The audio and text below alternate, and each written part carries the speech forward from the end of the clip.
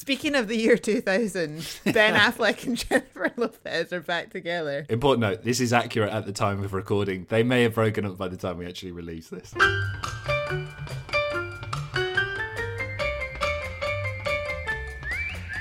Hello and welcome to episode 16 of All the Way Through, the podcast journeying through the Louis Theroux back catalogue to work out whether we love him as much as we thought we did. I am Matthew Dunn-Miles and I am joined always and forever by Alex Watson. Hello, Alex. If destroyed, still true. Here I am. Hello.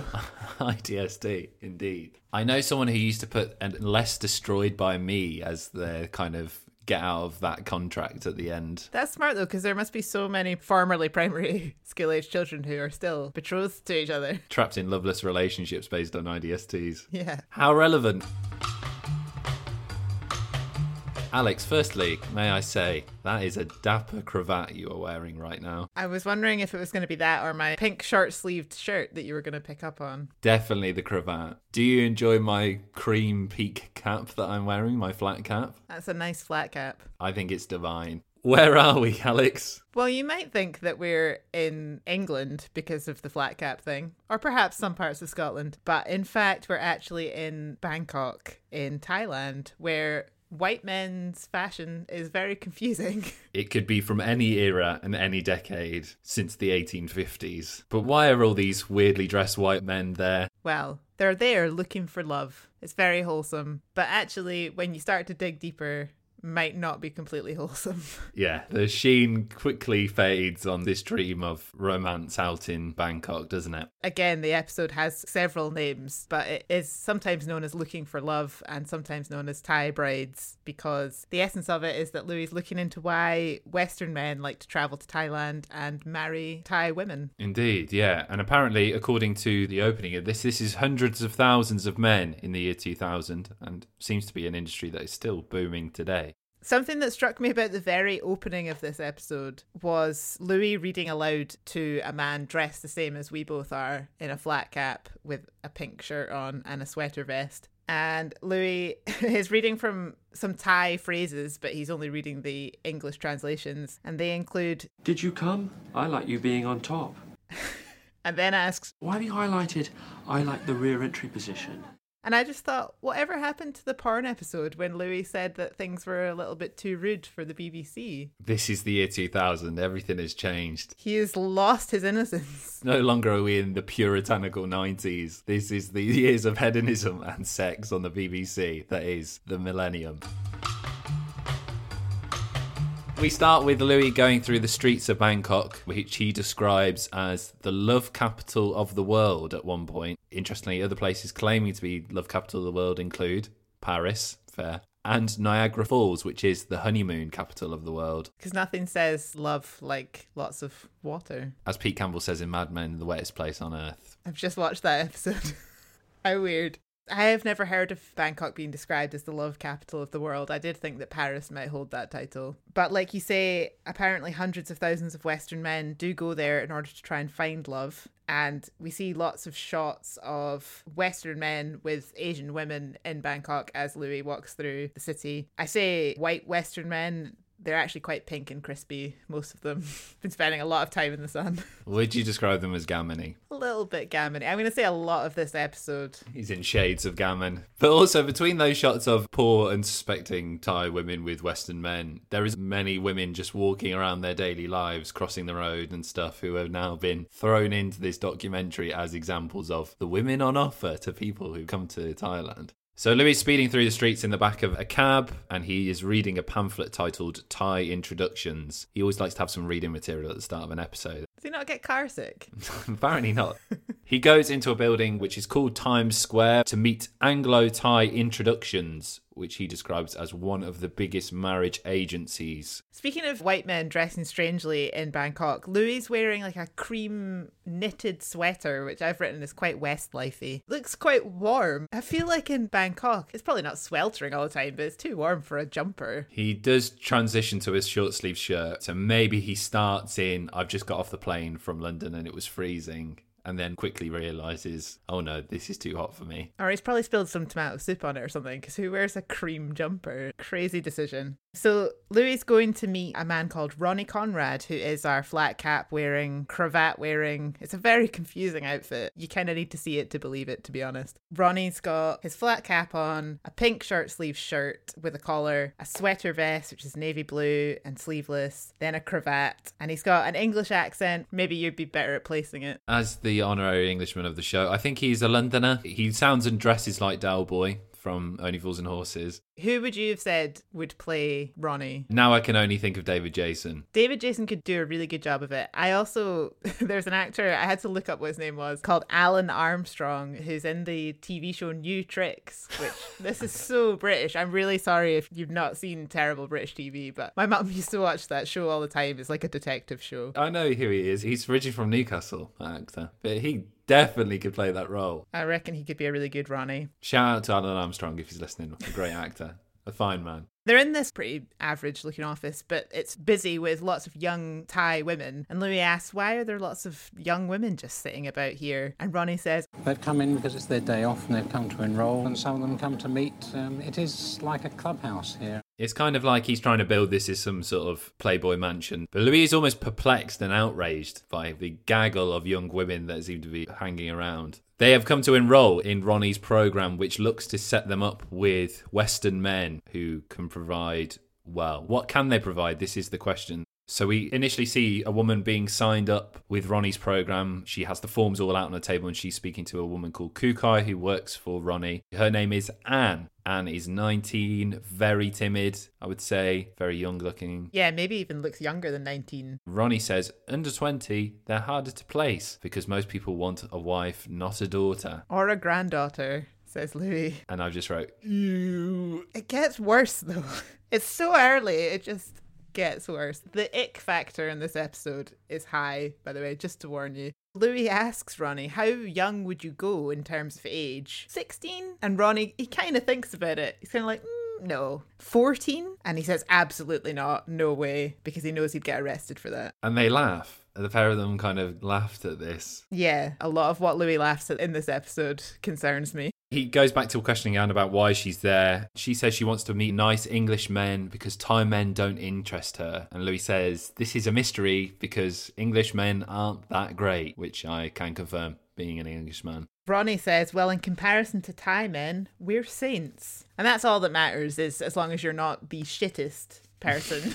You're just the second shittest. Yeah, and this is never questioned, and we can get into this a bit further on, but Louis says he'll take Ronnie's word for it on that, and he's never thought of himself as a valuable commodity. Ronnie says, absolutely, and he'd be surprised by how many women would want to meet him. And then Louis says, and what if I said, like, I want 10? I really hated that he didn't even say women here. He just said, what if I wanted 10? Yeah. He's already thinking about the women as objects. Commodities. Yeah. Ronnie seems reluctant on that. He's even reluctant about letting people use the service twice, apparently, which is pretty rich coming from what we learn about Ronnie later on. After Anne has filled out her forms, she's going to get a video done, like the old kind of video dating services that you used to see on TV. So she sat by a desk with some flowers and a name on it, as well as the number 1114. Louis and Ronnie watch from another room as this clip is filmed. Louis comments, It's a bit like a hostage videotape in a funny way.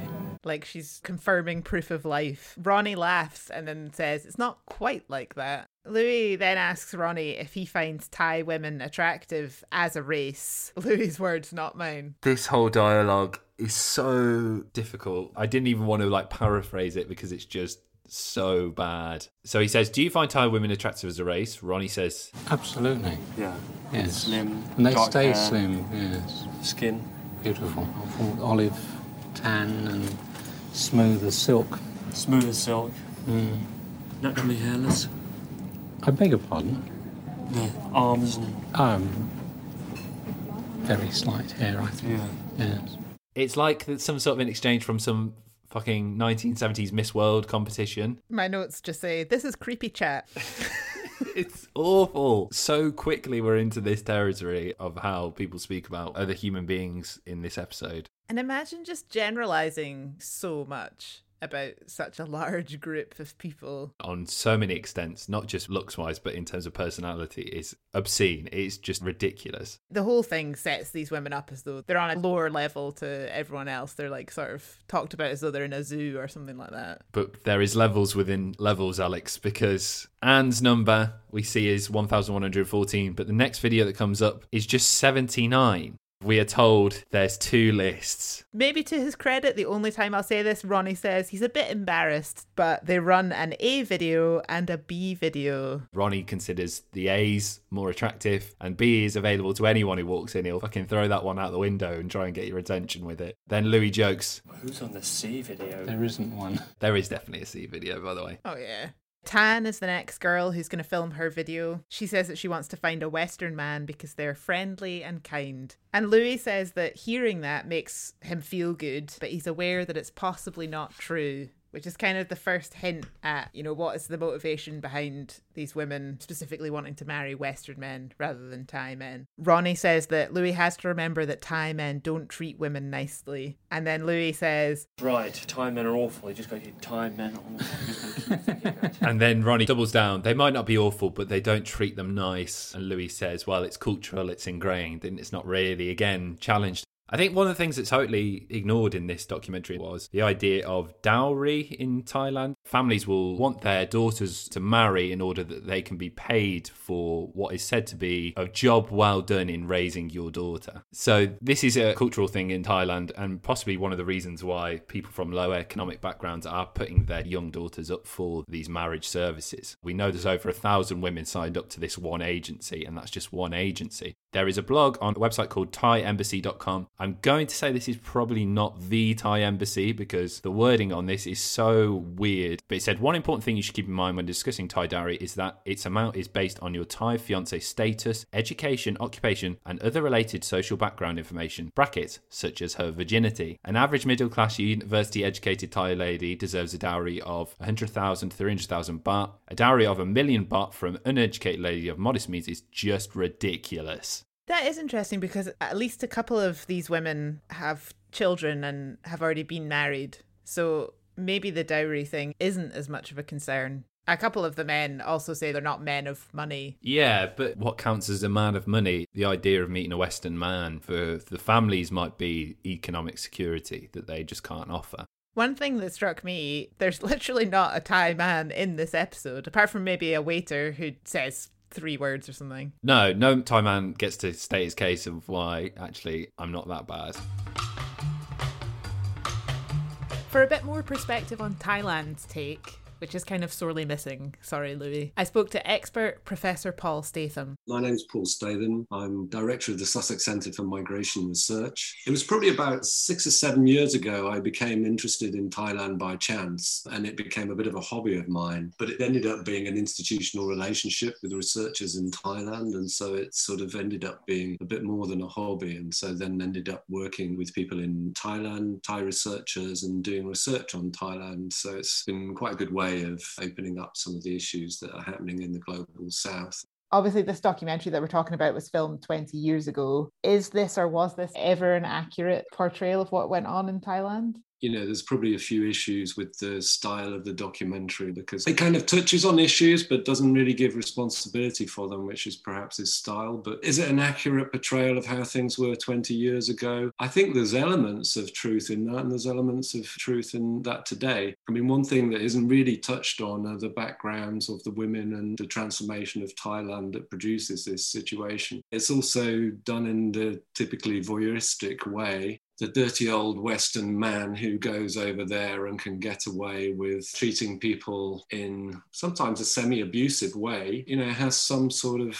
accurate overtones to it. Some other people disagree. It's difficult because one size doesn't fit all. So some relationships actually work quite well and the men are quite sympathetic. If you go back to the earliest work by a guy called Eric Cohen on this, who studied letters, so it was all before social media or that kind of stuff, and there were professional Thais writing letters for these these women to stimulate these kind of contacts on a sort of one-on-one basis. So it's always been a little bit of an industry. But I think what's important to bear in mind is that if you go to somewhere like Pattaya, you see all these really overweight Northern Europeans wearing football shirts who, you know, suddenly after being, quite often these people are misfits in their own societies, and then they kind of go over there simply due to the lottery of having been born in a Western country and having your money go further, then they're open to these relationships. We've also done research on Thai women in the UK. You know, domestic violence is quite common. I may not recollect correctly from the Through program, but one of the older men looking for a partner seemed to have significant mental issues. And the idea of bringing a young woman back who can't speak any language home with you as if it's like, you know, getting a dog or a toy or something like that. That kind of narrative isn't uncommon. There's a guy who wrote a book, a German, The Woman of Isan, where he romanticizes his own way, how he saved this woman and this kind of thing. And you're reading the book, and at one point you realize he actually put a chip in her so that he could locate her when she ran away from him. You know, there's a lot of kind of human rights issues and things like that. But because it's within the frame of marriage migration, the state doesn't get involved at all. So there's no kind of regulation. Neither the Thai state nor the Western state gets involved at all in the kind of humanitarian issues that are taking place in some of these relationships. But on the other hand, you know, there are some relationships that are caring ones where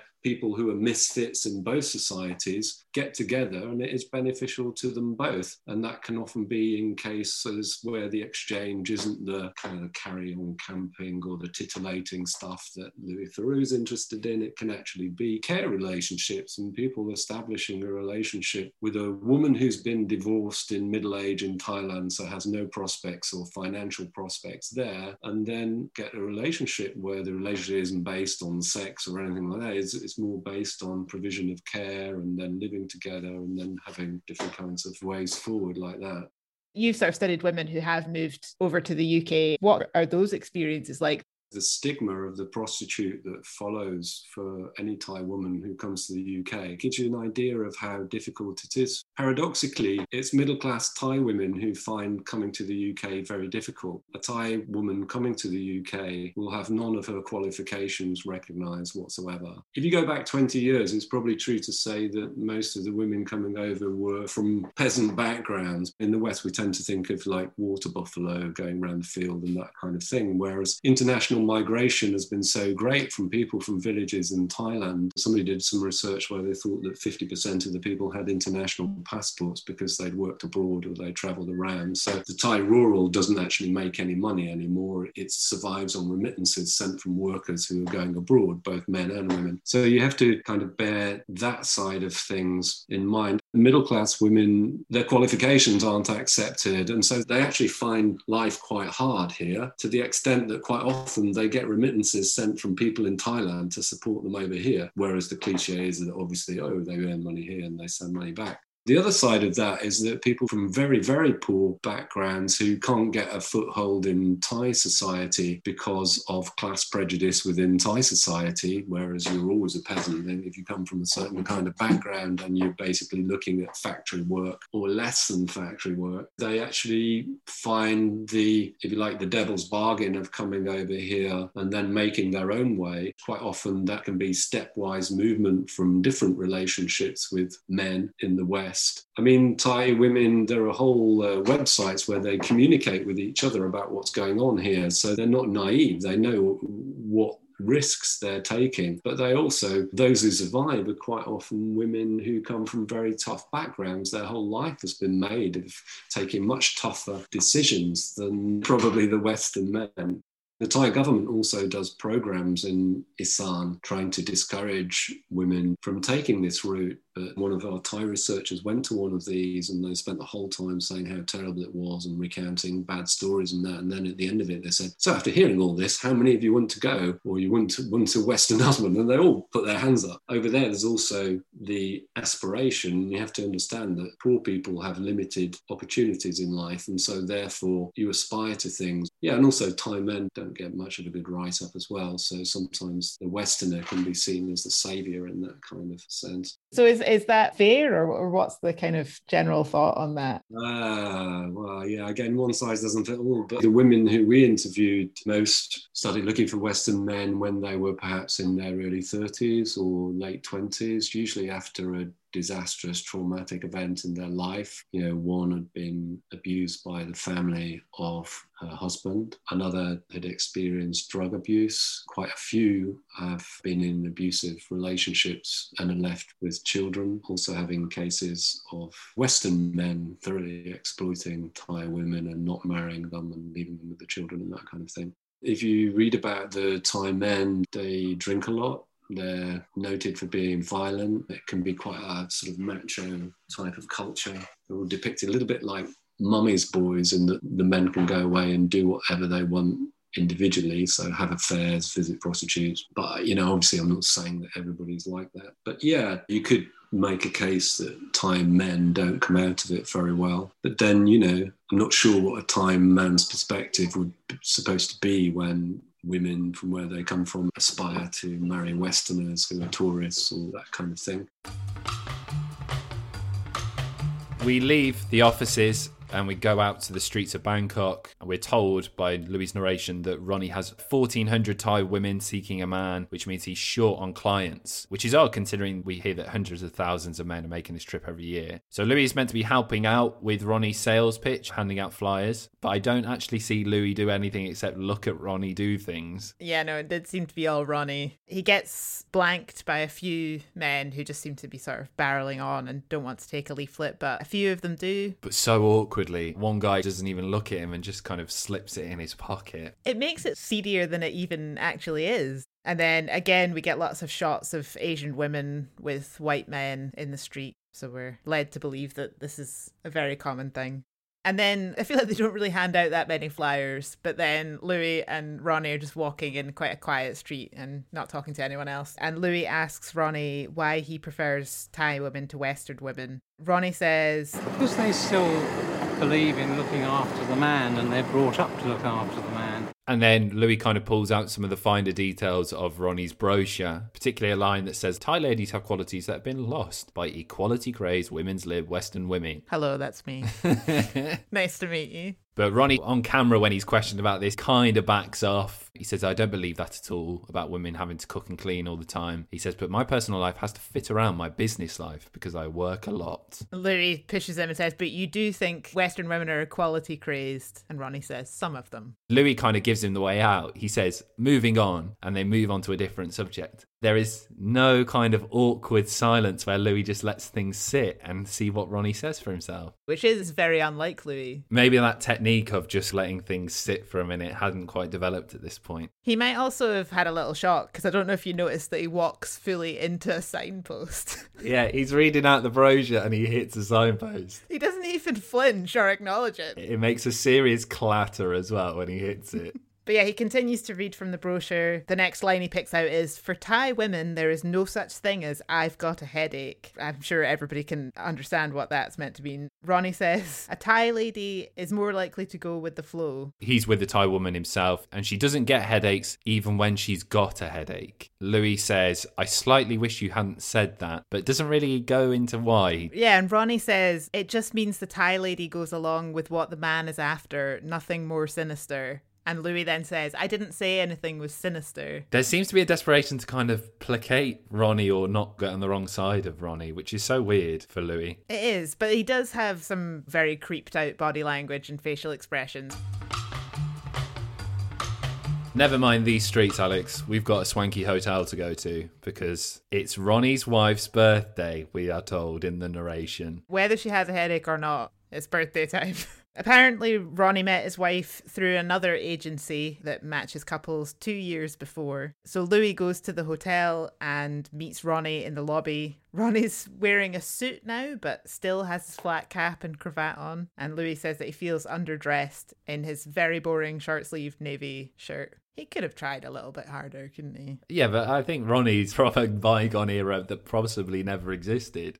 So Louis says, oh, where's your wife? And Ronnie kind of says some weird things like, my young lady will be joining us soon. And then he reveals that actually his wife, whose birthday Louis believed they were celebrating, and him are splitting up. And he's met another super young lady a few days ago. And they're going to get married in a few days. Ronnie says the breakup was amicable and he's very excited to be marrying this new lady. Louis' response is, how amazing, which is the friend you need when you share completely catastrophic life news. Ronnie shares a little bit of their backstory, their epic love story. He happened to be in his office when this lady came in to enroll. He talked to her and fell in love on the spot, but it took her a little bit longer to reciprocate, about 3 hours. The young woman in question arrives. Her name is Mom. It's her 21st birthday. Ronnie is 55. Louis looks quite unimpressed, and there's all this uncomfortable chat where Ronnie's talking to this girl in the same tone as you would talk to like a toddler. They're sat around this table and it's Louis, Mom, and Ronnie, and he is feeding her off his spoon and then says, is that divine? And then Louis jokes and asks Ronnie to feed him off the spoon next with his eyes closed and mouth open, and Ronnie actually does it. I quite liked that bit because Mam laughed, which I feel like maybe it was the only time she got to have a bit of a laugh. The dynamic between the two of them is so stilted because he talks loads and loads and then she doesn't talk at all, and you kind of get the feeling that there's a big language barrier. Yeah, and an age barrier and all sorts of barriers why this shouldn't be a thing. We found out a little bit more about their relationship. Apparently, Mam didn't make a tape at the agency because Ronnie fell in love with her straight away and bagsied her, which you wonder how often this happens. He then tells Louis that it was her mother who brought her to the agency to sign her up. So conveniently, when he immediately fell in love with her, her mum was right there and they could ask her permission to be married. Louis asked what it was that took 3 hours. What was that conversation that kind of persuaded her? And the pair of them giggle and he says it was private. And then immediately talks about it. Yeah, he says, I don't know whether I even want to repeat this.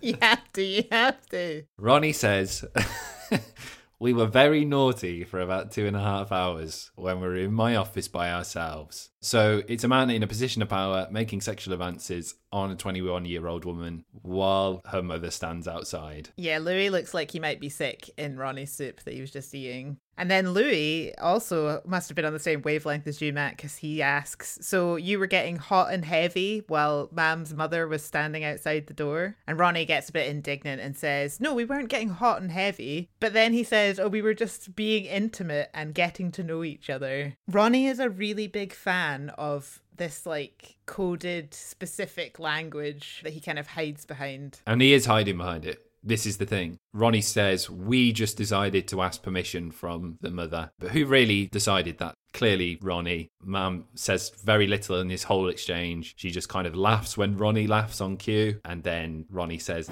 It's a lovely smile, sweetheart. Don't ever lose your lovely smile. If a granddad said that to his granddaughter, it would be quite sweet. well, there might be a similar age gap between them. After the meal, Louis and Ronnie have a side chat, very Love Island, about Mam. Louis says, quite young? And Ronnie says, yes. And then Louis, because he's very tactile, touches him on the shoulder, says, I don't mean that as a criticism. Why not, Louis? He seems determined to forgive Ronnie all his sins. What does Louis see in Ronnie that he aspires to be? I don't know. Ronnie defends himself by saying she's quite mature for her age. Based on what exactly, I don't know. Louis finally gets some cojones and he says he's new to this situation. He's just off the plane. He doesn't really know what's going on. Again, he's putting a lot of caveats in this before he says what he needs to say. But he says, I'm going like, that's really nice.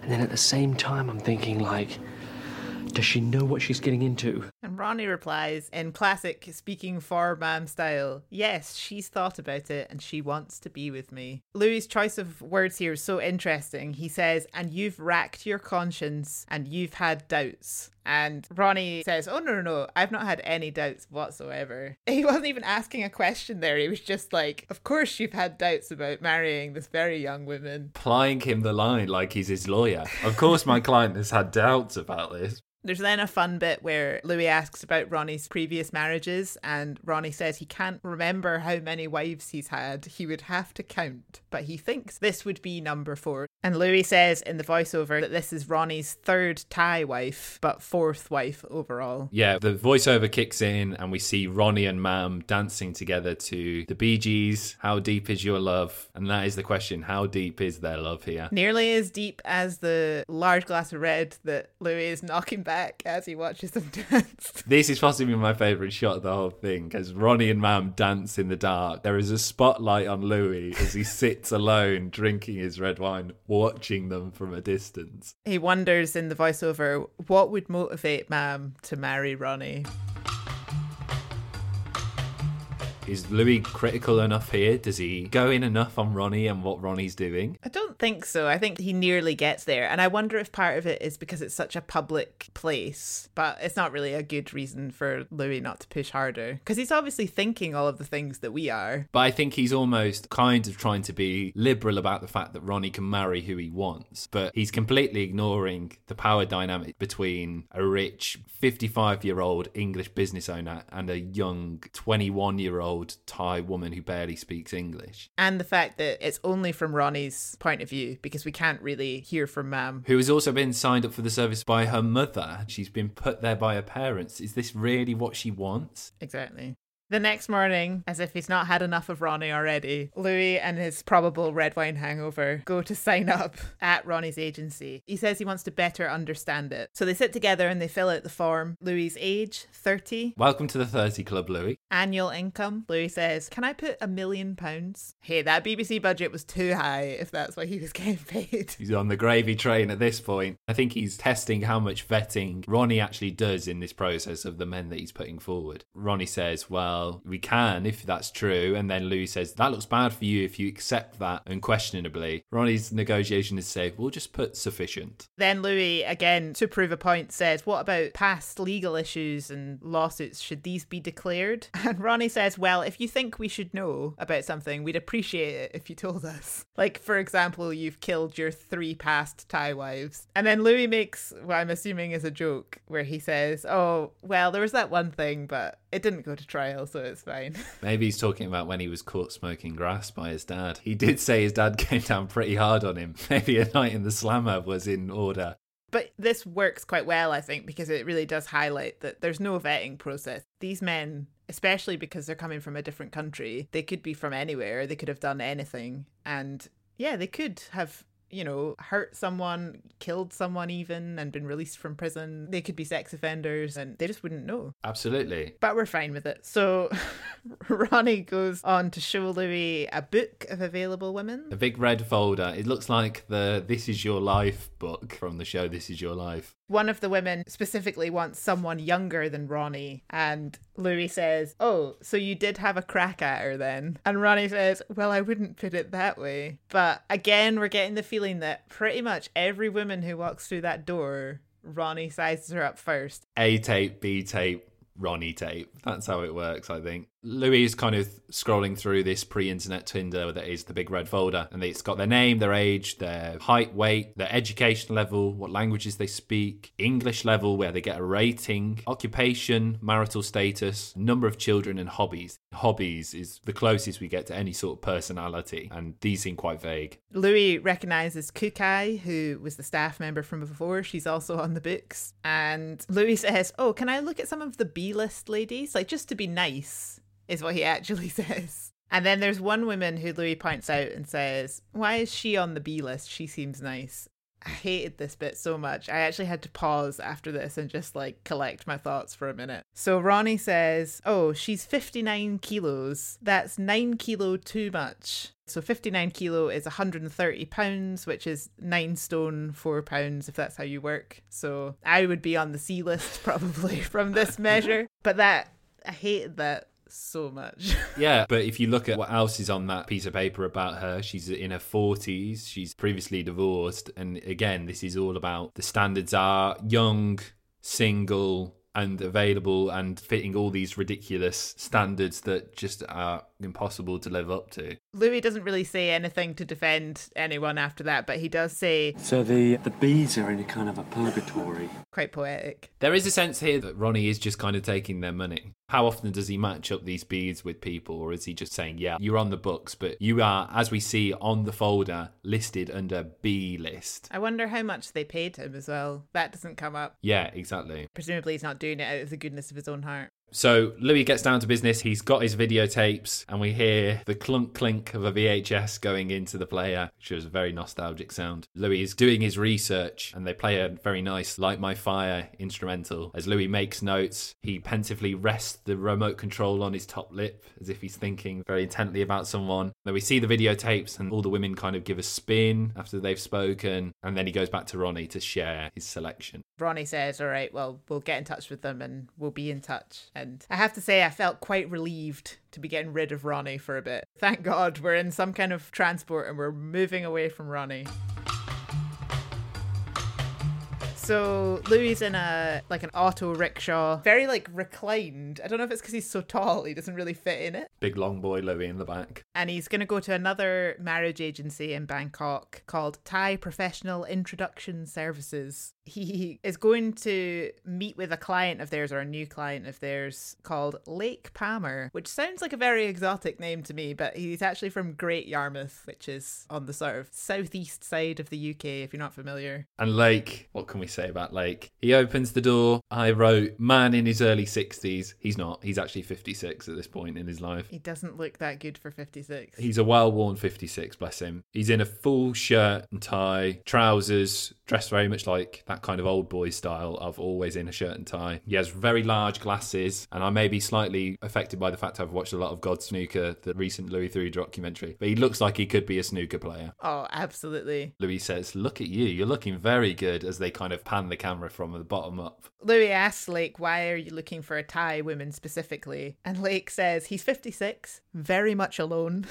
which is quite sad. Crushing. And he thinks life is passing him by. I think it becomes very apparent early on that Lake is an intense guy. He just kind of launches into heart and soul chat with anyone. He goes on to say that he wants to find someone to love and take care of. He can offer them a home, a different environment, love and affection. Which is really different to what Ronnie kind of says, which is Ronnie wants someone who will fit into his business lifestyle. And stay slim. Stay under 50 kilos or whatever it is that is Ronnie's dream number. So Lake is going to go on some dates. He's already had that set up, and he says he's apprehensive. He describes himself as being shaky when talking to Louis. Initially, he implies that he's very nervous, and he says, I suffer with my nerves, and you think that must mean he's very shy, and he clams up. But then that quickly develops to him explaining that he'll destroy someone verbally if he gets too worked up, which is a direct quote. Massive red flag, just gonna say. And like you said, he says this like he's some sort of battle rapper or a slam poetry contender. I destroy them verbally. I don't use force. I don't fight or anything like that. Yeah. Don't mess with me. And then Louis kind of tries to reassure him by saying, well, Thai people are really quiet and shy, so you'll be fine. Everything in this episode is geared towards calming Lake down from then on. But he's got these list of questions. Lake wants them to ask a few questions about him as well and get to know them a bit better, which is at least something genuine. He wants to at least make some sort of connection, which is far better than what we've seen so far. So he's got his list of questions. What are you looking for in a husband? Why do you want a Western gentleman? Why do you not want a Thai husband? How quickly would you be able to come to the UK? Louis says, these are good questions. These are questions I've been asking myself. And then he's got some statements, I guess little prompts to remind him what he would tell the women. We learn that he's a retired salesman. He has a car, brackets, paid for. He has no money worries. And then the bit that he gets Lake to read out is that he would love and cherish you. You would be my number 1 wife, number 2 friend, number 3 soulmate. That's quite sweet, but a lot of pressure. Yeah. That's his first date chat. So Louis, for some reason, then produces a photo of Lake that he's found somewhere, of Lake singing in front of a band. And he says, oh, you're a musician. And Lake says, no, not professionally, but I like to sing, and I like to sing karaoke. Louis says, what are you singing in this photo? And he says, are you lonesome tonight? And then he says, I'm always lonesome. Of course, it's Louis. So as soon as somebody mentions singing, he has to get involved. So he and Lake have a very nice moment where they sing Are You Lonesome Tonight together in the hotel room, standing awkwardly close to each other. They sing it in slightly Mr. Beanie tones as well. Your heart's filled with pain. Shall I come back again? Shall we die? Are you lonesome tonight? Ooh.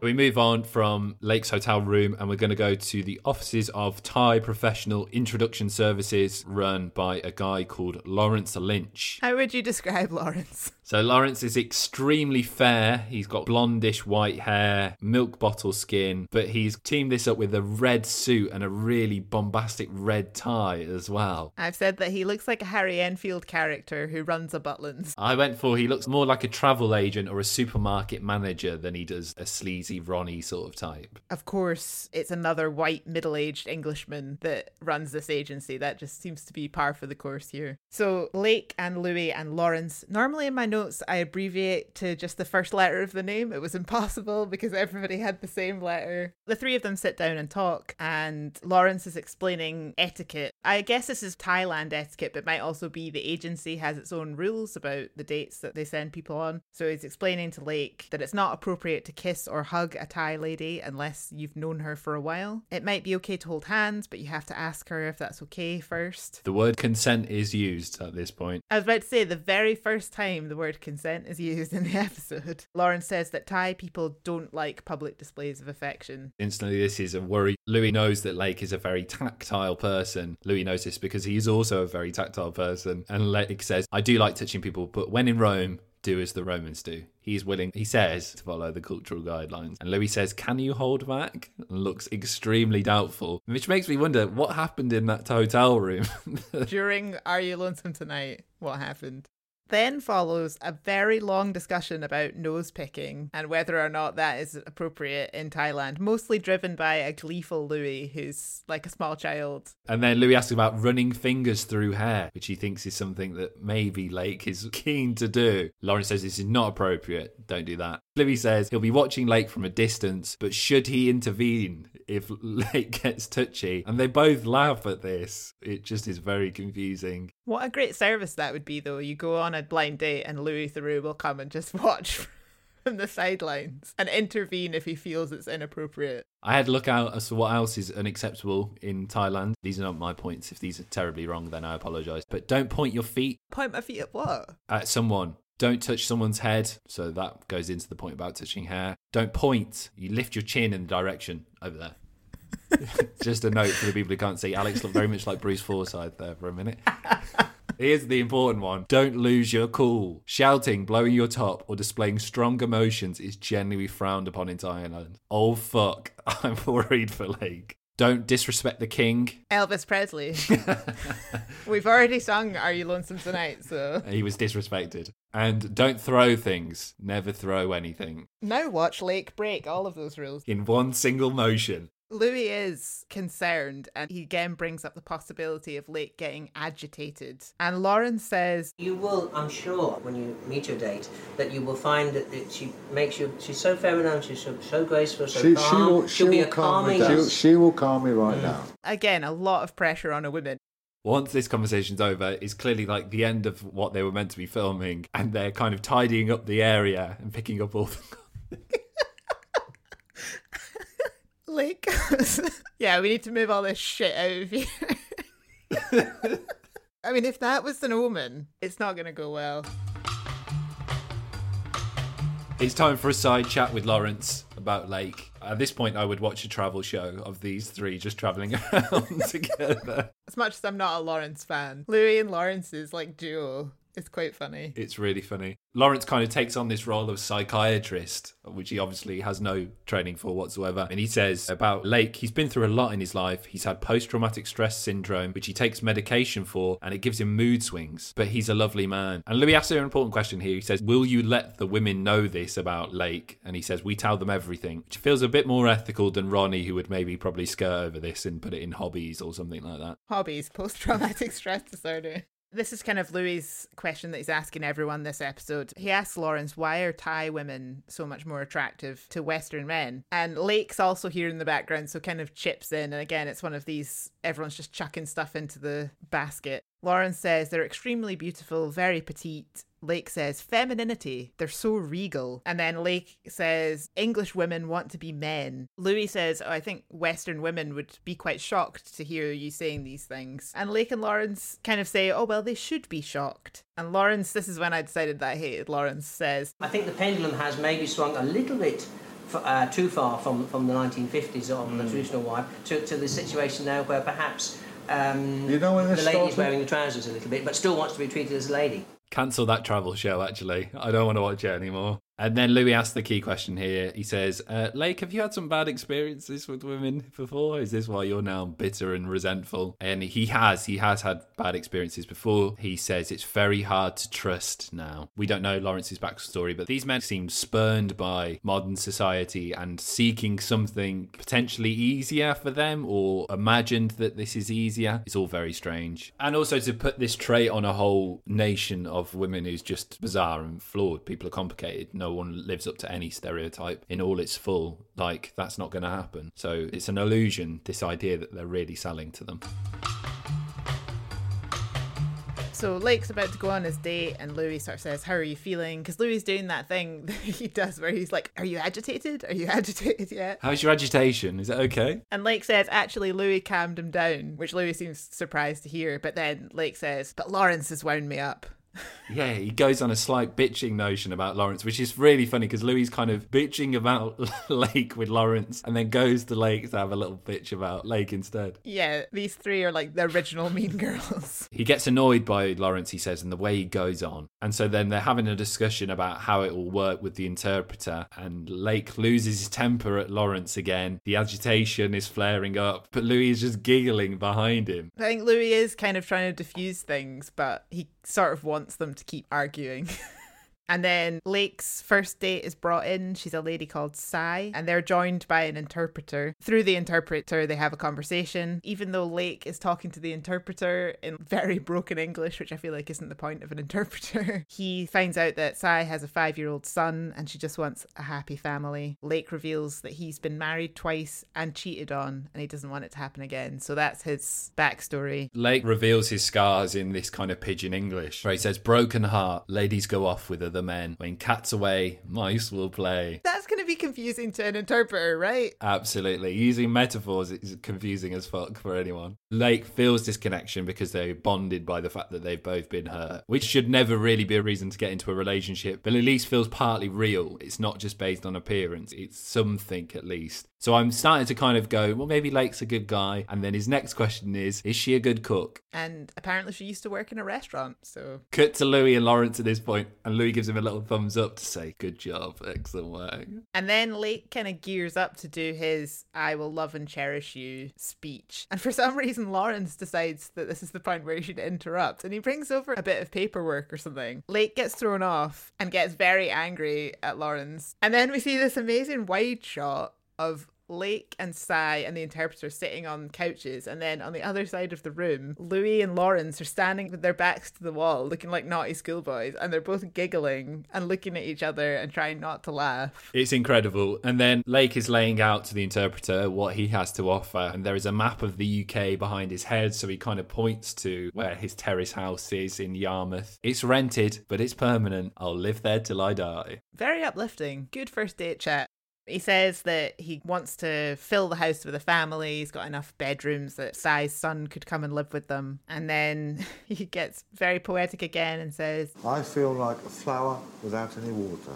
It withers and dies. He just wants love to bring him back to life. I know, but he wants like Miracle-Gro. He wants something instant. And he's asking the interpreter. Again, none of this conversation is addressed actually to Sai. It's all to the interpreter. He barely looks at Sai. He sits far too close to her though. Yeah, but without ever exchanging eye contact. Lake asks Sai if Sai likes him. And it's just the immediacy of the whole thing. He's just gone straight in and he's desperate to know. Lake wants to know if Sai wants to hold his hand because Lawrence set out the rules that he promised to follow, but he really needs to know straight away, will she hold his hand in public? She says no, which he's sort of pretending that he's fine with, but I think he's pretty gutted about that.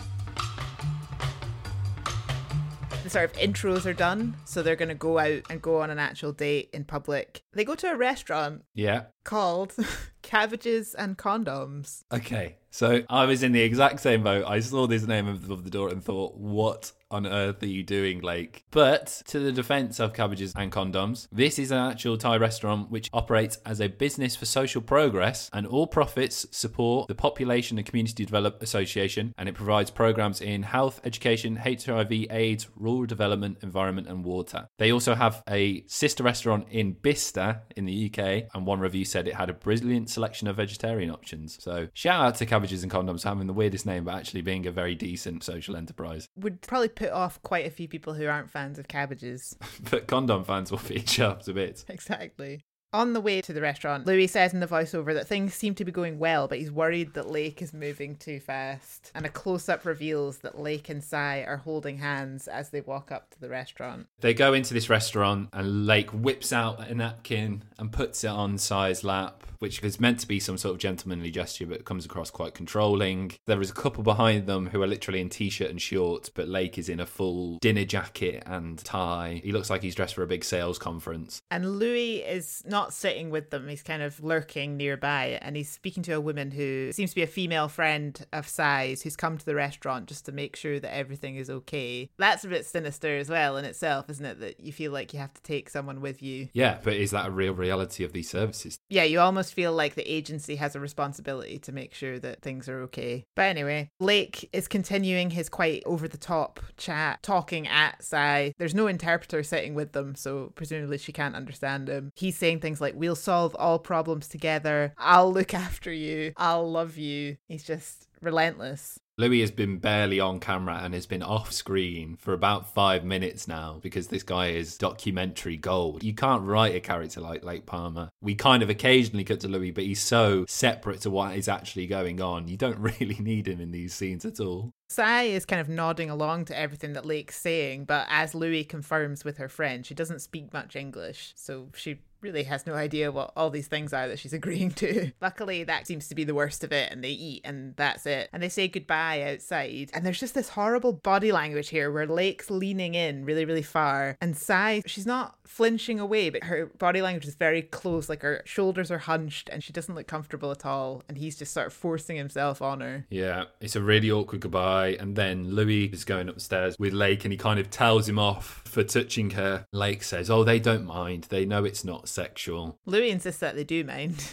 So they go back to the dating agency for a sort of immediate debrief. Lake tells Lawrence that it went well and he thinks Sai was at ease, which again, body language would suggest otherwise. Louis asks Lake if he thinks Sai could be the one. I don't know if Louis should have been encouraging that kind of chat. And Lake says she could be, but he needs to see the other ladies because it would be rude after committing. As much as we think that Lake seems more honourable, he'd quite like to see what else is on offer. Louis checks in again on his agitation levels. They mention the touching. He's clearly not getting this lesson. And then again, it's back to another side chat with Lawrence. A powwow with Lawrence to see how things are going. Louis is concerned about how quickly Lake is moving. Lawrence, at least he kind of speaks about Sai with a level of respect. He says she was very outgoing, a lovely lady. And he does the same thing to Lake as well. He says he's a really nice guy, but he's obviously had these issues. But they get to the point of how will they deal with Sai not being interested if she's not interested. Lawrence says the best thing to do here is we'll tell him the truth. The pill will be sugared by meeting other ladies, is his reasoning. Louis then gives Lawrence a barrage of compliments and refers to him as Lawrence Dreamweaver Lynch. Lawrence says we do our humble best. You know, he doesn't get carried away. And then they share this big manly handshake, which is just really unlike either person. And then we say goodbye to Lake. It's been emotional. And our travel show idea ends. So the next day, Louis at least has a more interesting shirt on, probably the most interesting shirt of the episode, but it's very 80s and kind of reminds me of some bed sheets. He catches the train back to Ronnie's agency. Great.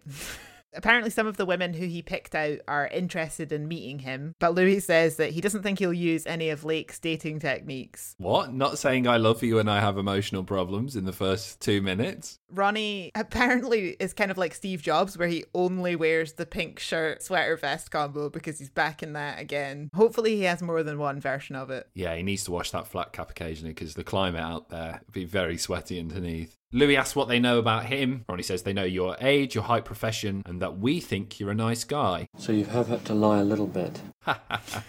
Then they're talking about when the dates are going to happen. And Louis asks about backing out. He loses his nerve, just like at the Demolition Derby. This is his emotional Demolition Derby. But he's told this would be impolite as he's already there. And I don't know whether this was a genuine request or is he just trying to play with the boundaries of what's acceptable to Ronnie. If he backs out, he doesn't have this whole interaction, which is a really key scene in the whole documentary. So he sits down with the first woman, who's called Max. And then Ronnie says, I'll get a chair.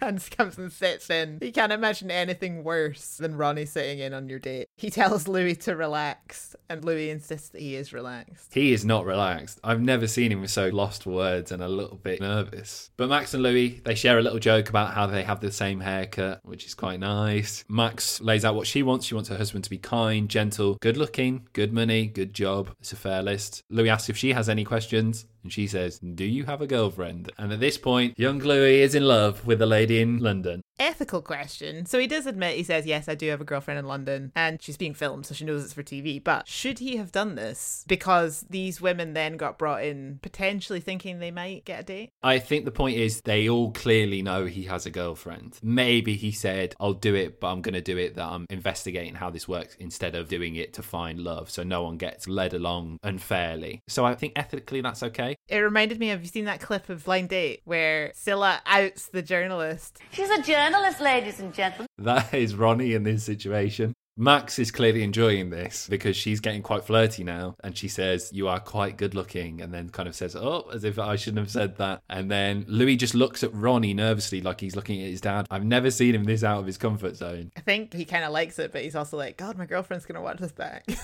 So Max says goodbye. We say goodbye to the future Mrs. Theroux, number one. And Louis says that Max is a strong woman. And that's not what Ronnie has been telling him about Thai women, because it's a complete sham, this idea that a whole nation of women all think one way or act one way. Ronnie says she's been exposed to the Western world much more than others because she's a tour guide. I'm not buying that. That's not enough. He said she's not typical of Thai women or of his agency. So why is she on the books then? Exactly. The next date. This is Kukai. Her ideal husband is 40 plus and Louis 30, so he's too young. He's immediately written off. And then date number 3. Again, I think this might be Anne from that first scene. She says she wants to marry a Western man because she thinks they're kind and she hopes that they're romantic. And she dreams of living in England because someone told her it was beautiful. They lay out the logistics of what it would be like to be Mrs. Louis Theroux. He says, I travel quite a lot because I make television programs. She says, I like to travel. Louis, I'm afraid you can't always come with me on my trips abroad. And then they have this weird exchange where Louis says, do you want children? And she just calmly says, yeah, maybe 1 or 2. It's just these really important big questions, but it feels so cold and very removed. And then Louis just says to her, you're a very beautiful young woman. I feel like he's been spending too much time with Ronnie. That's such a creepy, weird thing to say. Unprompted. Yeah, give him the flat cap. And then that's it. She's kind of dismissed. Louis asks Ronnie if the women sometimes reject the men. And Ronnie says, yes, that does happen, and don't take offence. Ronnie then goes out to sit down with the 3 women. I've written, like it's Blind Date. He's a journalist, ladies and gentlemen. And then one of the women is asked about going out with Louis. It's Kukai, and she whispers, he has a girlfriend. Scandal. But if he were a genuine client, apparently all 3 would fancy a bit of Louis. I think he really should have committed and just married one of them, see what happened. Louis then poses to Ronnie privately that Thai women seem to be looking for security with Western men. He's implying financial security. He doesn't actually say it out loud. And Ronnie knows what he's on about and argues, no, it's more about emotional security. And then Louis says, well, I'm in a relationship with a Western woman. We've been going out for quite a long time. And says something like, between you and me, Ronnie, the divorce average is 2 and both of them are yours. I think at this point, he's trying to get to the fact that these relationships may be firm, but how sustainable are they? Are they real? And if they're not built on anything real, how long do they actually last? Which is a really good point. So it's a goodbye to Ronnie at this point. And Louis says in the voiceover that he quite liked Ronnie. Yeah, question is, do we? No, we do not, I don't think. I really question Louis' judgment on this. I really question Louis' judgment on this. I think Ronnie is a really sinister guy. And actually that exchange with him and his soon-to-be wife was uncomfortable watching. She has no economic security. He has everything. He has all the power in that relationship. It's just wrong. It feels very sinister. So, Ronnie. I want to know what happened to Ronnie. Wouldn't we all like to know what happens to Ronnie? He is a very difficult man to find anything on past this episode. There is a Ronnie Conrad Appreciation Society Facebook page, 428 likes, and I have to say thank you to those guys for pointing me in the direction of any information about Ronnie at all. One was this book by a guy called Mr. Jeff Sparks called Tales and Travels of a Teacher in Thailand, and there is a small quote which says, "Another incident I remember well featured a small man wearing a baseball cap and a cravat who appeared one day in the staff room. Someone introduced him. This is John Jacobs from the UK. Only it wasn't John Jacobs, or at least he wasn't when he featured on Louis Theroux's documentary about UK men looking for a wife in Bangkok. Then he was Ronnie Conrad, etc, etc. He'd switched caps by this time, but he still had the cravat. He claimed the cap was necessary to prevent his bald patch from being affected by the motion of the fans." I knew it. Yeah, obviously. And then Jeff Sparks says he was still creepy, concentrating his lessons on the girls only and flattering them profusely in turn with his sugary platitudes. "Oh, you are a clever girl. Oh, yes, you will go far." After the lesson, he spent at least half an hour in the staff room, sidling up to someone else in there, standing too close. He was lucky she didn't give him a mouthful of her choicest New York phrases. Needless to say, he didn't get the job. So he changed his name? So he changes his name. Oh, God, that's not good. Kukai, last sighted, again, I found this through this Appreciation Society Facebook page, which kind of tracks the actions of people in this episode. Perth bikie Luke Cook and wife sentenced to death over failed Thai drug smuggling attempt. Oh my God. Kukai ends up going out with a man from Perth and then gets caught trying to smuggle half a ton of crystal methamphetamine into Australia via Thailand. They are both sentenced to death and are currently serving life sentences, essentially, in Thailand. Oh my God. Kukai, no, you should have married Louis. But never mind that. We've got a call from Lawrence. Shit's gone down, and Louis needs to get himself over to Thai Professional Introduction Services this instant. So, obviously, Sai and Lake were soulmates, and they were going to be together forever, and he was going to love and cherish her, but it didn't really work out. So, he went on 2 more dates after that. Lawrence is getting Louis up to speed. Then, 2 days ago, 2 days prior to this meeting, Lake met a woman. That morning, they got married. And Louis does his face of almost cartoon shock. Lake proposed on their first date, which, as we know, is classic Lake. What a guy. Louis is alarmed by the speed of all of this. And Lawrence, whose fault this whole thing is just like, oh, he's a new man. I wouldn't encourage anyone to rush into marriage, but you should see them. Louis, one of his first questions is, does she know about his agitation? This is new Lake. No longer is he agitated. He's 100% ready to spend the rest of his life with this woman. So we go to meet them, the happy couple, same hotel room, and we meet Lake and his new wife, who's called Jad. Lake answers the door and says, "It's been like a fairy tale." They're both still dressed in their wedding clothes because they literally just got married like 2 minutes ago. There is a do not disturb sign on the door, which Louis ignores. Louis asks them, "Is it too quick?" And Lake replies, "When you see a bargain, do you let it get away?" A bargain, that's what she is. She's like in the middle aisle at Aldi, when there's loads of well-priced ski wear. Or like when people got really obsessed with those Lidl trainers that were on sale for a really short amount of time. The Kevin the Carrot soft toys. That's what Jad is. He is pointing at Jad and just saying, bargain at this point. Apparently Lawrence lost his shit, according to Lake. And he apparently said this must be the shortest period of time in his entire history. But he will still take his money. Absolutely, of course. Lake says they've got chemistry. This is a meeting of minds. And Louis then speaks to Lake's new wife. Her English comprehension seems to be reasonably good compared to some of the other people that we've spoken to. I don't know how old she is, but she's a little bit older than a lot of the women that we've seen. I'd maybe put her in her 40s. Yeah, I would say so. And she sort of says she wants a friend and she wants for them to take care of each other because they were both alone. So it seems like they're both on the same wavelength here. Whether or not she's expressed her undying love forever and ever, if destroyed still true, remains to be seen. She says she doesn't want his money. He said he wasn't a rich man. She has her own car. She has her own house. She knows about his medication. She makes that very clear. While they're having the discussion, suddenly Lake returns with a big fucking candle. He looks like he's at a Christingle sermon at church. And he says, "May the the flame of our love never die. I love you.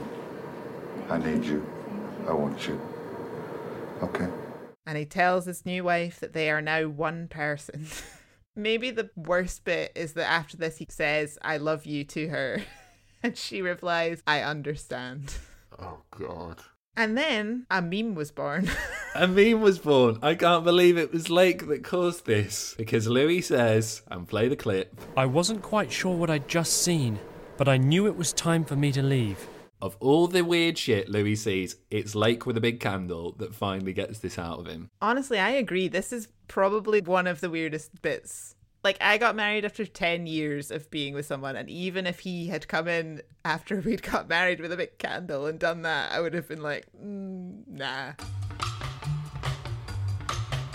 Louis leaves feeling confused. He says that he understands that on the face of it, these guys who come over to marry a Thai woman are getting something amazing, but he wonders how long the happiness can last, and specifically how long Lake's happiness can last. In theory, eventually Lake takes Jad home to Great Yarmouth, pretty different place to Bangkok, and you just kind of wonder, like, how's that going to go down? Well, do we want to talk about this now, or do we want to talk about the end credits first? Let's talk about the end credits. Well, firstly, I'm very impressed that Louis says goodbye to Lake's wife in Thai. I know, that was really sweet. Possibly the first attempt at language I've seen by any white Western man in this episode. So props to Louis for that. And the closing credits show a shot of Ronnie's marriage, and we are told that his marriage to Mam lasted just 8 days and they separated. Presumably because someone else will have come through the door of the dating agency and he'll just have fallen in love with her. Or she might have not been happy about some things in his phrase book. We're told that Lake returned to Great Yarmouth without Jad, and she has applied for a visa to live in the UK. But they both say that they are very much in love.